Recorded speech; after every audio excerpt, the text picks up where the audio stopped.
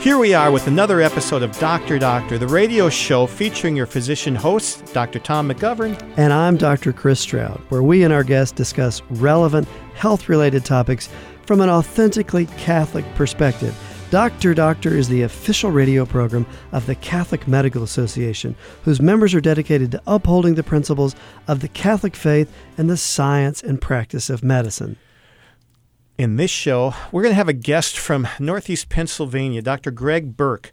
He is the Chief Patient Experience Officer. How many of those have you met in your life? At Geisinger Medical Center. He's also the co-chairman of the Catholic Medical Association Ethics Committee and still a practicing internist. But first, we've got some medical news items, courtesy of Chris. I'm going to take my life in my own hands, Tom, and talk about flu shots. Dun, dun, dun. Now, I did this on my website, on my Facebook page last flu season, and I was almost run out of town. So either I haven't learned anything or I've learned a lot. But that should be really innocuous. Or is it inoculating or inoculative? I don't know. Moving right along. Please. This comes, we're in the midst of the very beginning, I should say, of flu season. And this is from a study that was recently published from data that the CDC collected in the journal Clinical Infectious Diseases, specifically about pregnant women and flu shots, looking at 40% less likely to be hospitalized with the flu if a pregnant woman gets a flu shot. Sounds like it's worth it to me. It is. I mean, I choose those words carefully. Doesn't mean that you won't necessarily get the flu, right? Which is a common complaint I hear people say. Well, my buddy got the flu shot and he still got the flu. Two things. One is it may not have actually been the flu. It may have just been a flu-like illness.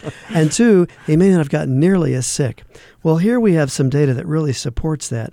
The problem, or one of the problems with pregnant women and the flu, is they're much more likely to be hospitalized because they get so much sicker than the non-pregnant person. And is that because their immune system is not acting as strong so that it treats the baby well? Yeah, I'm not sure that we know. It's just the disease tends to hit them harder. They're less tolerant of the dehydration that can come. They're more likely to get respiratory problems.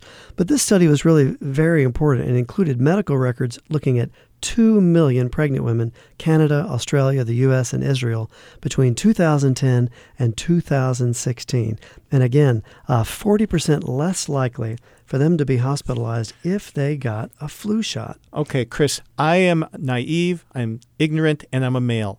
Why would people on your Facebook page be up in arms about the flu shot? It was interesting. I got a lot of really hate responses saying, you're advocating something that's never been proven to be safe, and a lot of claims like this. I couldn't respond to all of them.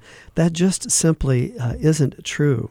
Everything has risks. You and I driving to the studio tonight has risks. We as humans make very complicated risk relative calculations all of the time. In fact, we do it in our subconscious without even considering it. But we have to look at the practical side. I mean, a pregnant woman, one of the most important things she can do for her baby is to stay healthy. Yes. And that is not to get the flu. But some more interesting news about the flu. One thing to remember is you're also vaccinating the baby, so that by getting a flu shot, the pregnant woman is passively immunizing her child during those first couple of months before the child can get a vaccine. But if we look specifically to the great state of Indiana, just for instance, according to the State Department of Health and the CDC, in our 2017-2018 season, now we're beginning our 2018-2019 season. Last flu season, we saw a tripling of the number of Indiana deaths from the flu. It was 304 deaths, up from 103 in the previous season. Is that because the virus was mutating so rapidly last year and the vaccine didn't really fit it well? Yeah, Health Department and CDC officials point out that the severity of the flu virus tends to go in 4 to 5 year cycles. This was a particularly bad flu, and the H1N1 wasn't nearly as bad as it had been in the past, and this year's vaccine was not as effective in some years as some of the other strains that were more serious. But we saw a tripling of the number of deaths. 226 were of people aged 65 and older. And what popped into my mind was, if there was an accident that happened in a nursing home and 265 grandparents were killed, Imagine the coverage in the media and the uproar among Yes. Hoosiers that so many people had died senselessly. Well, we don't know that every one of those 265 grandparents wouldn't have died had they gotten their flu shot. But we know that every one of them were infected with the flu. And that means by you not getting the flu shot, you may be infecting someone's grandparent, and that person is likely to die. So herd immunity is important to protect the weakest in the, quote, herd. Yeah, absolutely. Interestingly, according to the New York Times, there were more than 80,000 American deaths nationwide in last year's flu season. 90% of those grandparents above the age of 65. So I know that I will infuriate some of our listeners, but we just can't disregard the science here. You know, on the day that we're taping this, I just received my flu shot at work today from one of my lovely nurses. And out in my vehicle, in the parking lot, in a little freezer bag, are 8 doses for the rest of my family at home. Yeah, I think a lot of times we don't realize by not vaccinating, we're putting someone else at risk because we tend to be a little narcissistic as humans, don't we? Yes. But it's really not so much about our own health as it is the health of the people around us, particularly if you're around people that are at-risk populations like pregnant women, the elderly, the very young, those with underlying respiratory illnesses and the like. If you just turned in, you're listening to another episode of Dr. Doctor, where we are going through some medical news items with Chris Stroud. Now I'm going to move on to the health tip of the day. Ooh, I like those. And this is one of my favorite topics to discuss. It's something I spend a lot of time talking about, and I had the chance to travel around the country talking about it, and that is... The menstrual cycle. Well, close. In this case, the absence of the menstrual cycle, but VBAC, vaginal birth after cesarean section. How did you get to be an expert in this area? You know, it's not a well thought out plan. It's just something that that I feel passionately about, as do many of the physicians that I'm privileged to practice with. But cesarean section, the most common surgery performed in the world, and many women who've had a cesarean section want to have a vaginal birth afterwards. And in 2010, the NIH, or the National Institutes for Health, convened a panel and looked at the safety and the outcomes of so-called TOLAC, or trial of labor after cesarean, and VBAC, or vaginal birth after cesarean, and factors associated with success. And it recognized that TOLAC was a reasonable option for most, if not all, women who've had one prior cesarean section, and in many cases, women that have had more than one cesarean section. There were a couple of noteworthy bullets from the NIH panel. One of them, successful VBAC is associated with fewer complications than having an elective repeat C-section. Most people don't appreciate that. The other thing to remember is there is no-risk alternative. If you're pregnant, you either have to have a repeat C-section or a vaginal birth after a C-section. There's no other exit, right? There's no third rail. VBAC is particularly important as many of our Catholic listeners may be inclined, I hope, to have a large family. Having a VBAC after that first C-section may make it so that you can have vaginal births the rest of your obstetrical career. If you have that second C-section, and particularly that third one, it may mean that you're condemning yourself to C-sections the rest of your reproductive life. So what's the rationale for repeat C-sections? There's a perception that it's safer than a VBAC. And in the overwhelming majority of cases, that just isn't true. It's either as risky, if you want to take the negative, or equally safe. But when you think of all of the other factors, in many cases, the VBAC is the better way to go. Now, is it because it's thought that the uterus is going to be weaker because it has been sutured? And that is the issue. If someone says to me, could I have a catastrophic outcome from trying to achieve a VBAC? The answer is categorically yes, you could. The trouble is most people stop the conversation right there. Yes. What should come next is, well, what's the relative risk of catastrophe if I have a repeat C-section? Oh, that's another whole story altogether. As we said, there's no-risk option. You have risk on either side of that equation. A couple of other takeaways from the NIH panel. The probability of success decreases if your labor needs to be induced. The probability decreases if your pregnancy goes well beyond its due date. And twins, I know something you're familiar with, does not decrease the chance of success. So I have what I call 4 takeaways for VBAC success. Number 1, find a VBAC-friendly provider. Not just somebody who says they're friendly, but someone who does VBACs all of the time and feels passionately about it. How do you find that person? You've got to do some research. Facebook, moms groups, good place to start, but you've got to do some digging. Number 2, aggressive education. Fear is the greatest enemy of a successful labor. The greatest tool to fight fear, knowledge.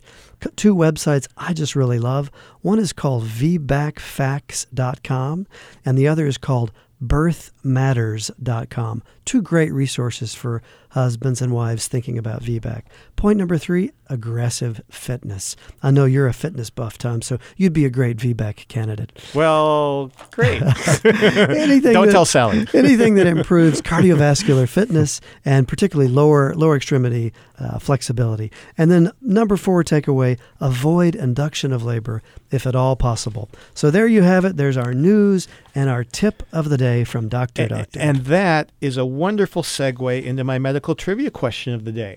Which I knew people were thinking that already. I wish that Stroud guy would stop talking so we could hear the medical trivia question. No. It's like in 1848, there was a Hungarian obstetrician named Ignaz Semmelweis. Gesundheit. You're welcome. Who worked in Vienna, Austria at the time. And at that time, women were deathly afraid of death after childbirth. Not from childbirth, but after childbirth because of infections with something called childbed fever. And there were 2 different units, 2 different wards where these women were. And he noticed that on one of the wards, the death rate was about 20%. And on the other ward, it was about 6%. And he noticed the only difference was that medical students were going into one ward where there was a higher rate, and midwives only were in the one where there was a lower rate. Well, he came to think that the medical students had something on them that they were carrying in. And so what he did is ask the medical students to start washing their hands in a solution of lime between patients. 90% reduction in fatalities. I mean, women were so afraid that they would have their children in the street so that they would not end up in the ward with the medical students. So the question is, in response to this breakthrough in patient care of reducing mortality, did his medical colleagues do A, B, C, or D? A, nominated him for the first Nobel Prize in Medicine. B, made him chief of obstetrics in Vienna at the tender age of 29. C, ridiculed him, saying that it was preposterous that upper-class men like physicians should be thought to have dirty hands that needed washing. Or D, instituted hand washing between patients in maternity wards, thus ushering in the era of antiseptic care in medicine. Stay tuned. In segment 4, we'll have the answer, but we'll be back with our guest of the day after this break. Welcome back to the segment of the show when we introduce and start the interview with our guest. Our guest today is from Northeast Pennsylvania. His name is Dr. Greg Burke. Greg is the Chief Patient Experience Officer at Geisinger Health in Danville, Pennsylvania, and the surrounding area because they have a lot of satellites. He's also a general internist who still sees patients, and he is the co-chairman of the Catholic Medical Association Ethics Committee. I recently spent some time with Greg in Dallas, Texas at our national meeting, and the topic of tonight's show came up, and that is his hospital system is the first one in the country to refund patients for unsatisfactory care. Greg, thanks for being with Dr. Doctor. It's great to be here, Tom.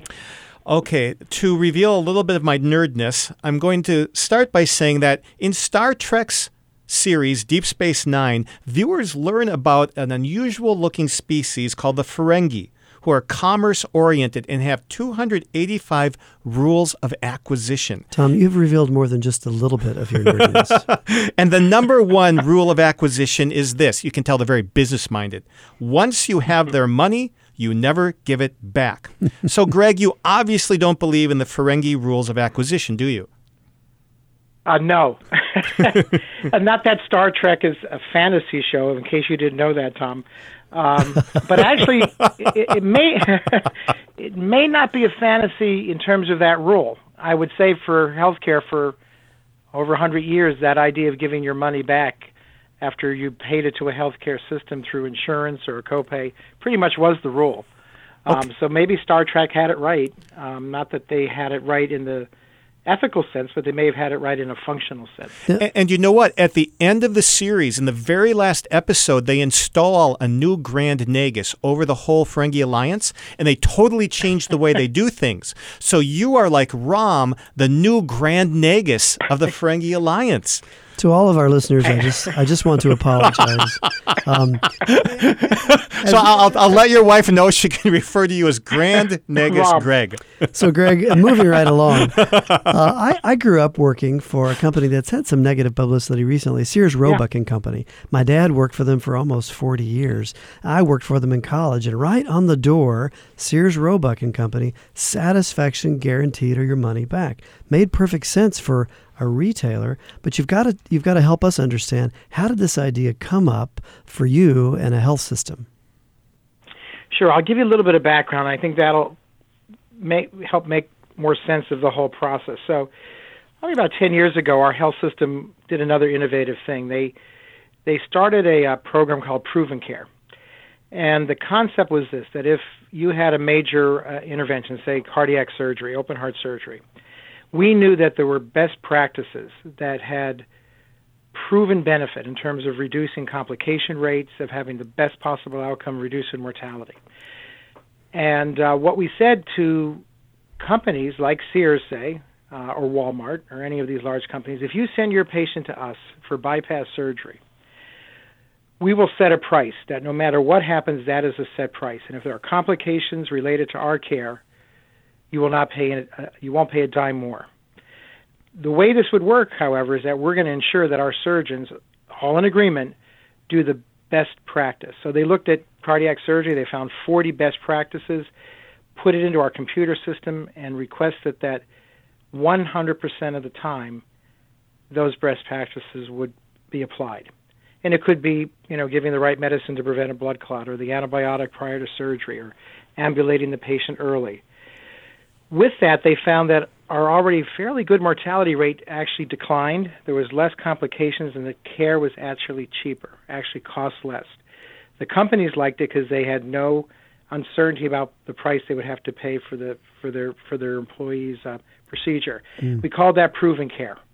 Got a lot of attention. It's now expanded to a whole bunch of other surgeries. Now, Greg, this sounds a little bit like what the government was trying to do with accountable care organizations, where you pay one fee and that has to cover everything. Is this a form of self-administered or self-inflicted accountable care? I think you're actually right, Tom. I never made that direct connection, but I think you were right. I think our health system, Geisinger, was sort of ahead of the curve with that sort of thinking. And we threw a lot of effort into this. It was a front page, a New York Times story when it came out, and it's now expanded to other surgeries and even outpatient medical management issues. Where Proven Experience comes in, when I assumed the role, maybe about 4 years ago as Chief Patient Experience Officer, in the course of meeting with our leadership team and the team that works with patient experience, the question came up, or the concept came up, what if we found what the best practices are in patient experience? And experience, I mean how we treat our patients with hospitality, how do we communicate with them, how do we show compassion to them? And so we knew there were certain things out there that patients and families want to happen. They want to have their family member rounded on every hour by a nurse. They want their doctors to speak, professionally and frequently. They want their healthcare providers and nurses to be dressed professionally. They want the rooms to be quiet. They want the food to be warm. They want a lot of things that all make sense. And so that was the concept of Proven Experience, is why don't we find a way for, implementing a program in that every one of these best practices would be followed, and we would track it much like we did with Proven Care. So I hope you can see that connection of the concept from Proven Care to Proven Experience, still scientifically based.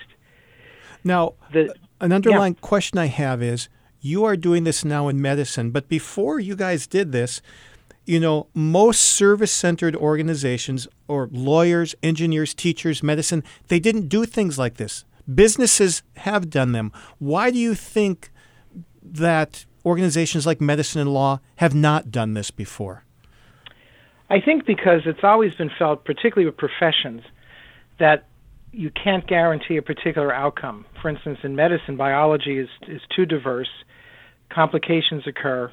It's a highly specialized field, and only a specialist of that field, whether it's a lawyer or a doctor, practicing their craft can give the best care. And any guarantee about outcome is certainly something that can't be guaranteed or put into words.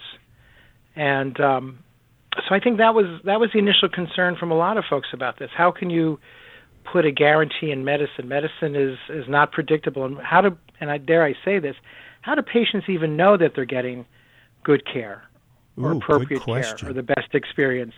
A little bit of, now I'll be honest with you, a little bit of arrogance to that question, though, isn't there? Yeah. How would a patient know that they're getting good care? So it's a little bit like father knows best or doctor knows best. But I could also see it from the other perspective, Greg. They might assume they're getting good care because they're being treated kindly, but they could still be getting substandard medical care. So I think you could look at that question from both perspectives, arrogance or naivety. Or you could say, too, that the burden is on the provider of care to make them understand what good care is and therefore make them happy with that good care, in a sense, right? That's a great point. In fact, I will tell you that providers of health care on the other side have been very cynical sometimes about this idea of patient experience, saying exactly what you're saying. You know, healthcare is very complex. It has a lot of moving parts. Outcomes can't be guaranteed.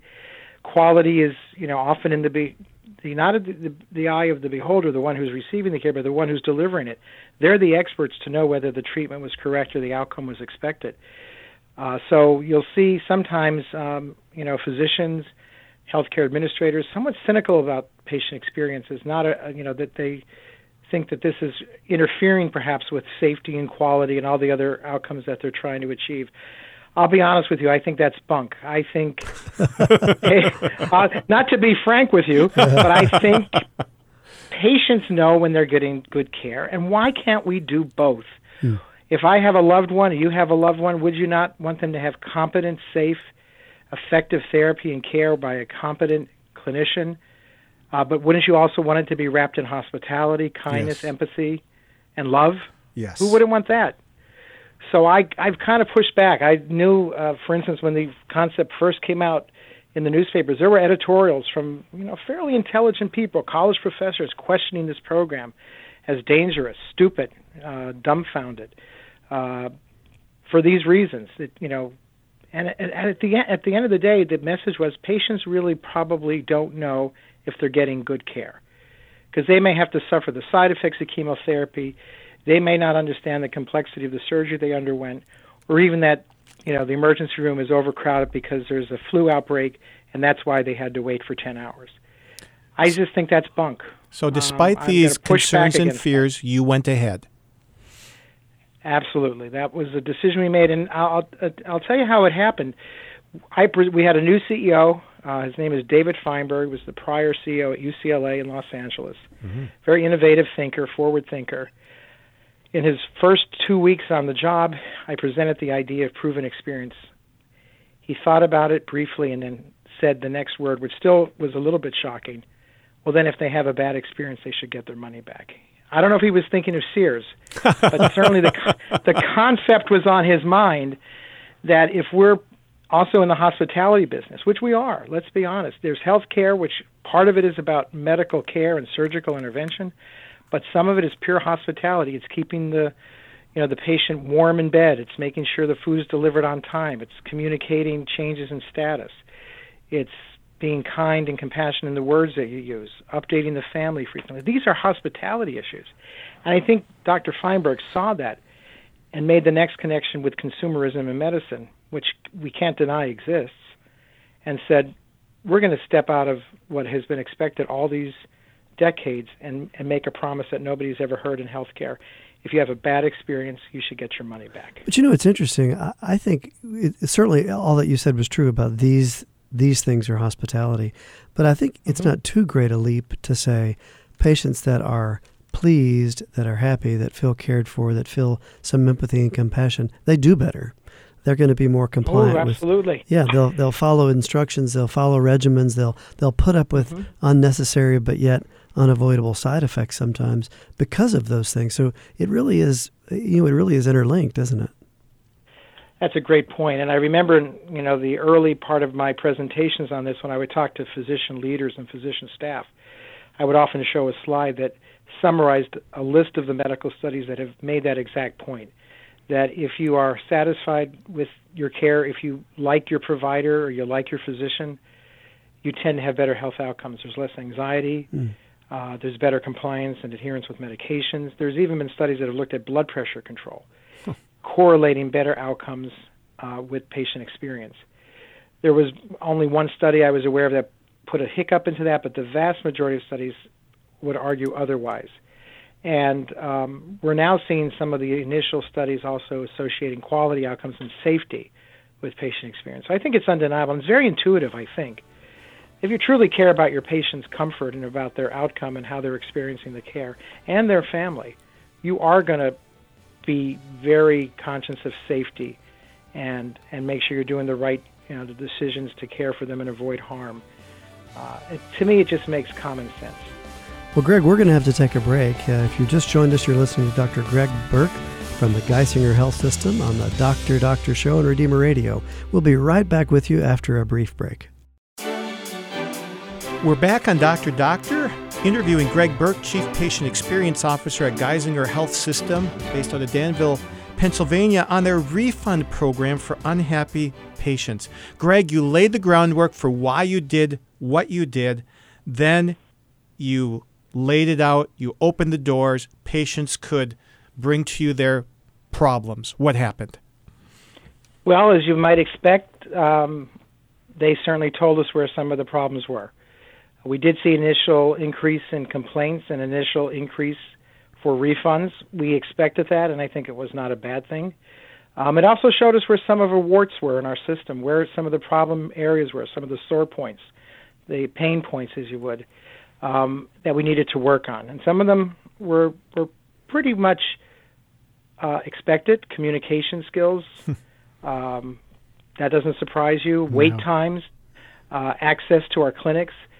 We learned how important these things were. We learned that we could do a better job on a number of those issues about getting our patients in. We've heard about delays of care, but we also heard about bad behavior on a part of a small number of our clinicians and nurses that clearly were disappointing and actually required us to intervene. So that's a healthy thing, though. Yes, it is. Knowing where the problems are is critical to making an improvement. Now, before you did this program, you had let individual departments also refund money before you made the system-wide. So you were already refunding some money. Did the amount that you refunded go up? Sure. Well, we initially started with a pilot, Tom. So we did this with a particular surgical patient population. We did it with those having back surgery and those getting gastric bypass surgery for significant obesity. And we piloted an app so they could actually request a refund on their phone, but they had to communicate what the problem was. We contacted them, and they were even allowed to pick the amount they thought would be a reasonable refund. Now, I need to make this point clear. The refund really is only out-of-pocket expenses related to charges from the hospital or the clinic. So it's a copay, it's co-insurance, it's deductible. We weren't covering compensation for lost work, and we were not getting into disagreements on medical outcomes, care, malpractice. This was not what it was part of. It was purely on the experience of the care, on those issues of hospitality and communication. And so we learned where some of the weak points in the system were. We learned that the vast majority of our patients who requested refund were honest. We did have a couple surprises, and you can debate this. We had one patient ask for a refund because the physician yawned during the examination. We gave the money back to the patient. We said, okay, if that's what you think really brought the experience down, that's what we're going to do. But the vast majority of the complaints, if we listened to them, we thought were valid. One of the more difficult parts is just separating complaints about experience from outcomes in medical care. So if we saw a case where they were concerned that the patient experienced a surgical complication or a diagnosis was missed, or was an error made, we refer that on to risk management for the appropriate review.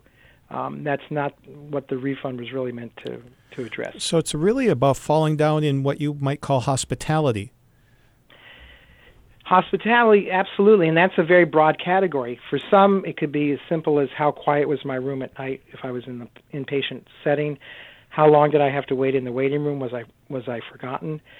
What was the tone of voice of my physician when they, delivered a diagnosis that was concerning?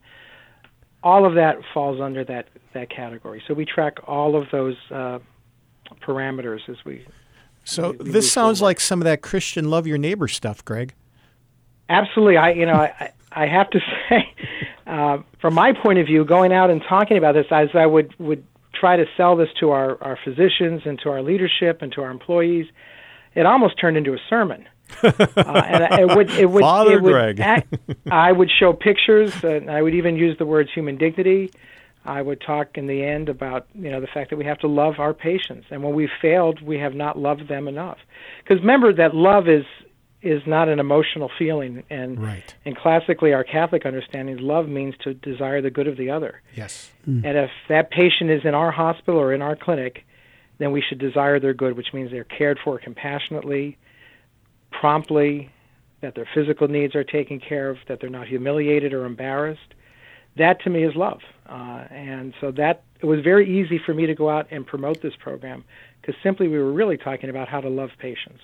Now, there's a phrase that you use in this program, and I think it's very deep, very good, and I'd like you to explain how this came about. The phrase is, they trust you, so you trust them. Right. So there was a great concern about this initially, and you could imagine financial leaders, you could imagine lawyers getting in the room saying, this makes us quite nervous. What's the particular risk? How much money will we have to return? And I remember thinking, and this is probably where I gave my greatest pushback. The amount of trust that is handed over to the healthcare system or to a particular physician or clinician is unbelievably high. It's profound. So they, after briefly meeting a patient, they will share with you information that they won't share with anybody else. They will allow them to examine your body and potentially even to cut it open and try to cure it of a disease. That is a tremendous amount of trust. How can we then as a health system say to a patient who says, I had a bad experience, we don't trust you because we think you're just trying to get money back from us? I just think that would be a great hypocrisy, and I pushed back on that quite strongly. I remember how our CEO, Dr. Feinberg, at the time defined it that made sense to me. He says, if you go to Starbucks and the coffee is cold or doesn't taste right, you take it back to the barista. They don't question you and say, they don't sip the coffee and say, no, we think it's fine. Could you imagine that happening? They would say, no, here's your $2 back. And so can you get coffee for only $2 at Starbucks? I don't think it's that cheap. But that concept made a lot of sense to me. Is you don't question, the veracity or the truthfulness of the patient making the complaint. I'll tell you, behind the scenes, sometimes you might say, boy, that seems like a minor issue. But to question that, after they've already handed over the amount of trust to the healthcare system to care for them and their illness, as I said, even to the point of allowing surgery or pain or chemotherapy, how dare we question them if they report back a bad experience? It's yes, go ahead. I was just going to say, I'm listening to you talk, and I can't help think of anything other than medical students and sort of the medical education and this idea that what we're doing, it's not all about technology. It's not all about electronic medical records and typing data and collecting data and doing interventions.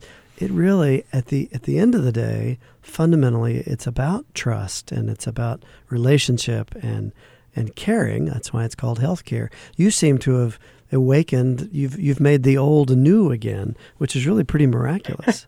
I don't know if you were prepped for this because this is a little scary. But we brought in some very smart marketing people a couple of years ago. Not me. I wasn't on that. Not you, but they interviewed a number of people at in our system, And they came up with the key word that describes what we feel we are about, and the word was caring. They also came up with the catchphrase for that. And this is what it is. It's such an old idea, it seems brand new. Oh, very good. So you actually almost paraphrased that. Wow. And you didn't charge a lot of money for it either, which I'm very happy to say. But it's interesting. I'm sure I mean, it wasn't cheap with the consultants. Yeah, Tom and I have lamented with other guests. I mean, I think all of us who are at a ripe old age like we are in healthcare, we're saddened by how the human touch and the human interaction of healthcare seems to have deteriorated at the cost of technology and documentation and these things. And listening to you, though, it really is hearkening back to really the fundamentals. And I tend to think of it as, if we think of our job as our vocation, then that relationship looks different, doesn't it? Absolutely. And, there's studies now that suggest that clinicians and physicians who have that sort of vocational sense are more resilient and happier in their practice of medicine. So January recovering that is critical. 2017 Mayo Clinic Proceedings had an article on that very thing. Greg, I think people are going to want to know, what are the numbers? Okay.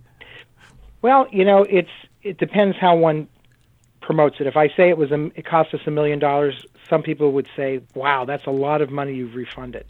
I will tell you that it is a small amount in comparison to the revenue of the system, which is, the last I heard, is between $6 or $7 billion. Billion with a B. Billion with a B. Yeah. So it's not a small number. It's nothing to just laugh off. But I think, relatively speaking, it shows that fear we had of huge losses of money going out the door for experiences was not realized. And I'm sure we would say, hey, it was actually a pretty good investment, because if we regained the trust of some of our patients, if we met an ethical imperative, if we've learned something in the process to make care better, that $1 million was a good investment. Now, not to sound too much like a hospital administrator, but what are your measures of success? I mean, how are you proving to your board of directors that this money that you're refunding is worth it?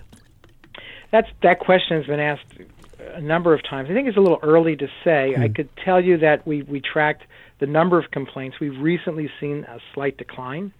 That may be a sign of success. But one thing we track very closely with our board is our patient experience scores. So we're tracking, as a number one score we use, which is very similar to other service industries like hotels, is the value of would you recommend, that percentage of your patients. That's used sometimes, as they call it, as a net promoter score. It's used in all sorts of industries, restaurants and hotels. Is what's the likelihood that when you see a friend or a neighbor, you say, I would go to this institution, I would stay at that hotel. So we use that, would you recommend this hospital, calculation as our key marker for success in that area. And we have seen a steady increase in that number over the last 3 years. Well, your innovative approach really is remarkable. Now, I mean, as an aside, so your title is Chief Patient Experience Officer. I had a hard time deciding to be an obstetrician gynecologist, but I'll have to admit, at no point did I ever say, maybe I should look into being a patient experience officer. Tom and I want to know how you found yourself in that role, and is there a story there? I hope there's a story. When it was presented to me 4 years ago, I had never heard the term before, and I was very curious about it. I later found out I think I was chosen for the position, or was offered to me, because I had very high scores in patient experience. I had some administrative tasks in the past and some roles, and I think they maybe wanted somebody who had some credibility in the process. But it was very exciting because the term was not well defined, and I think maybe even now only 25-30% of hospitals have chief patient experience officers. The way I looked at it, though, from a physician's point of view, was very much in tune with my experience about being a doctor, because what I looked at it initially as is how well are we doing with professionalism. And that was the part I focused on. So I have other members of my team that may focus on some of the other issues in terms of hospital process and issues. But when I get out and speak about this, I usually will talk to doctors, or nurse practitioners, PAs, any number of other clinical specialists. But my key term is always trying to remind them of professionalism, why they're in the profession, how honored they are to have that title and chance to intervene with people in crisis or relieve human suffering, and that's really what patient experience is all about. So I try to make it a professional calling, if you will, in all of my talks. You may be evangelizing. Be careful. I think I am, and you can do it in a secular way that it's not stealth, because I've never met anybody when I've put forth these principles who's ever really disagreed with them. Because it's the way everyone wants to be treated. Absolutely. Greg, Absolutely. We're up at the end of the interview. What final ideas would you like to share with our listeners? I think that this whole concept will push healthcare in the right direction. We've had one other health system in all these years in Wisconsin now that has shown interest and is applying this principle. I would say as patients or folks in our field to be open to this, not because of the economics, not because of patient loyalty, but because it'll push healthcare to a higher level of expectation, and a level of expectation that is appropriate. It's the right thing to do, and why not love our patients more? Do you think that one of the reasons Geisinger is doing it is because of your setting? A lot of people probably don't realize the setting that you are physically located in. Right. I would say initially that would be the impression, but to understand how our system has grown, we now have hospitals in urban areas, metropolitan areas, in New Jersey, in small towns. And it seems to be across the board that this is a human experience in terms of how they interpret their interaction with healthcare and what the meaning of the refund would be. So, yeah, it's sort of unique in that sense that we started in rural Pennsylvania, but we now have branches pretty much throughout the state in all different settings, and the message has always been the same. And we haven't found that we necessarily get more complaints in our urban or more metropolitan areas than we do in our rural settings. Oh. It seems to be a universal, similar experience. Great. Maybe that's telling us something. Thank you so much for sharing your wisdom and love on air with Dr. Doctor. God bless you. I really appreciate it. Thank you, fellows, and God bless. And we'll be back with more after the break. Welcome back to the final segment of this episode of Dr. Doctor with the answer to the medical trivia question. And the question was about the Hungarian obstetrician Ignaz Semmelweis, who was able to reduce mortality from it was a postpartum infection. Of course, at the time, the cause or even the existence of infection was unknown. That would come 30 or 40 years later. But when he was able to reduce mortality 90%, what did his fellow physicians do where he was working in Vienna? Well, they did not nominate him for the Nobel Prize in Medicine. No. They did not make him chief of obstetrics in Vienna at the tender age of 29 when he came upon this discovery. And they did not start washing hands between patients. They actually, the answer was C, they ridiculed him for saying that it was preposterous that upper-class men like physicians should be thought to have dirty hands that needed washing. And so none of the other obstetricians washed their hands. The incidence of death from childbed fever went back to the 20 to 30% it was beforehand, and they basically booted him out of Vienna. The good part is he went back to Hungary where they did believe him, and he did bring down the mortality rate to under 1%. But when he wrote to other physicians throughout Europe, even the famous Rudolf Virchow said he was crazy. They didn't believe him, and finally it just got to him. Something snapped after a while, and a friend lured him into an insane asylum. They threw him in there where he died 2 weeks later from an infection that he got. Oh, my word. So, but now he is universally revered in the medical world. So now you know the rest of the story. Once again, Tom, thank you for presenting trivia that's not trivial. Because it's saving many patients' lives nowadays. I mean, how many people die of postpartum infections now? Absolutely. Tom, we're going to move on to an area that we don't always get to do, but we're going to try to spend a little bit of time on this show, and that is some questions and comments that we've had from listeners. We love to get questions from you via email on our Facebook page or on the Redeemer Radio website. We love to get questions. And Tom, one of our shows where we had a weight loss expert talking about weight loss myths got us a couple of really good questions. I don't know about you, but they really got me thinking. Oh, and yes. so I thought we should bring up some of the questions that we got and sort of talk about them maybe in a little bit of detail. One of them was we were criticized somewhat for promoting a certain kind of weight loss instead of everyday nutrition. And I really don't think that was our goal, was it? No, when we put together a show, we come up with a topic. We try to find a person who's going to talk from a Catholic perspective, even if they're not Catholic themselves. And we don't know what answers we're going to get. We do not script the show that way. And we wanted to talk about somebody who was an expert in obesity, and we found him through the Catholic Medical Association. And we did not know that it was going to take the direction of a heavy emphasis on a low-carb diet. So this was no way in the plans, but we followed our guest where his story leads. And that's one thing we've been taught to do, is follow the guest's story. In fact, I learned that from Dr. Oz when I was in the Vatican back in April. I got to ask him one question, and that was one of the things he gave in his answer to the question. So let them tell their story. And the story for Dr. Usher is that he deals with people who need to lose significant amounts of weight, and he has found that the low-carb diet works reliably well for his population. We are not recommending a low-carb diet carte blanche for everybody out there. So let me make that clear. And having said that, one of the things that a few of our guests in the weight loss area have pointed out was that food pyramid that was produced in the 50s and 60s that had really a high carbohydrate diet has produced an epidemic of diabetes. And heart disease.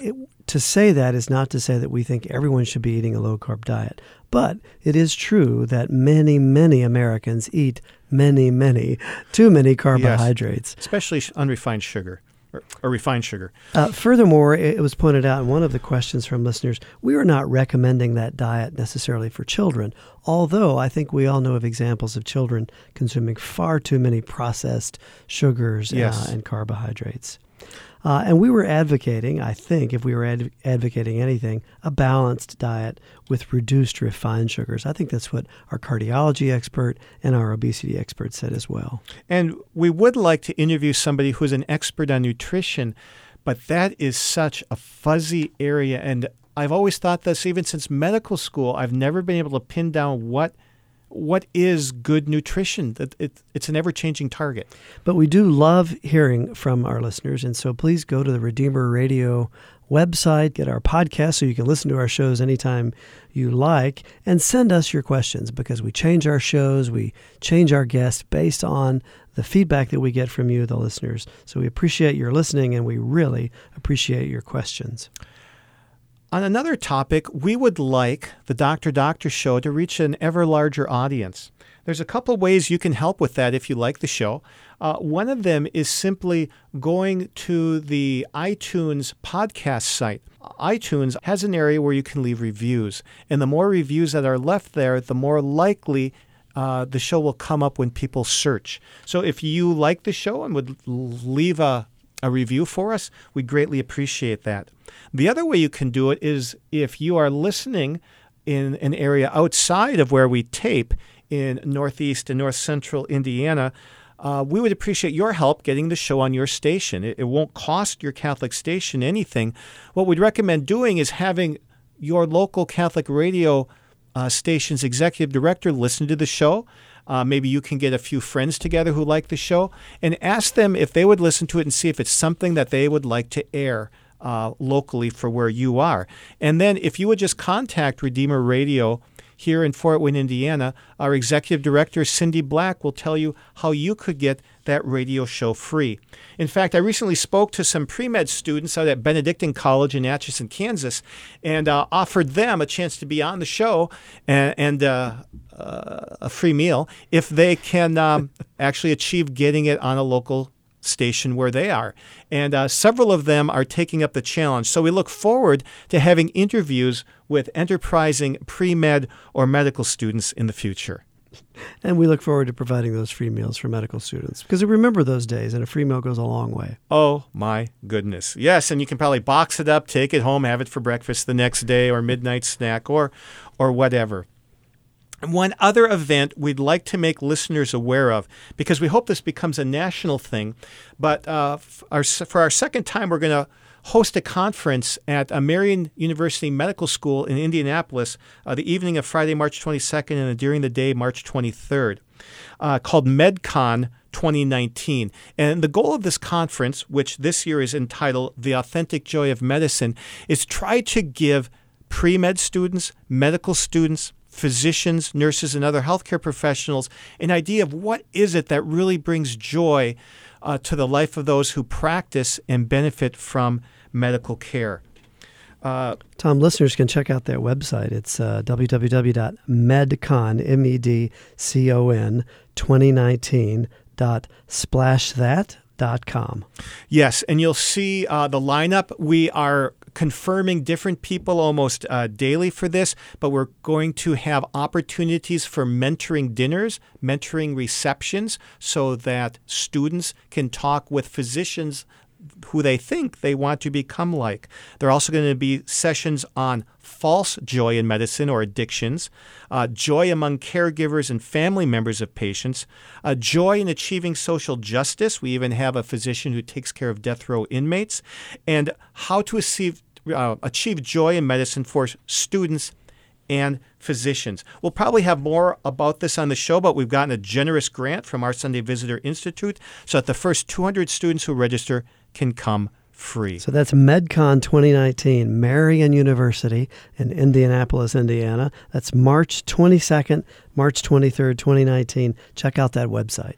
So thanks for listening to yet another episode of Dr. Doctor, the official radio program of the Catholic Medical Association, brought to you from the studios of Redeemer Radio. For more information on the Catholic Medical Association, find us on our website, cathmed.org, cathmed.org. Thanks for listening. This is Dr. Tom McGovern. And I'm Dr. Chris Stroud. We'll be signing off until next week. Remember, your medical decisions can have profound consequences. Choose wisely. Choose Catholic. Have a question for our doctors or a topic you'd like to hear about? Call or text your questions to the Holy Cross College text line at 260-436-9598 or fill out the form at redeemerradio.com/doctor. Next week on Dr. Doctor, we'll hear from neurologist Dr. Tom Zabiega about palliative care practices and what patients and families need to know about end-of-life care. Tune in for Dr. Doctor on Redeemer Radio every Friday and Saturday afternoon at 1, or find new episodes at redeemerradio.com/doctor or in the Redeemer Radio app.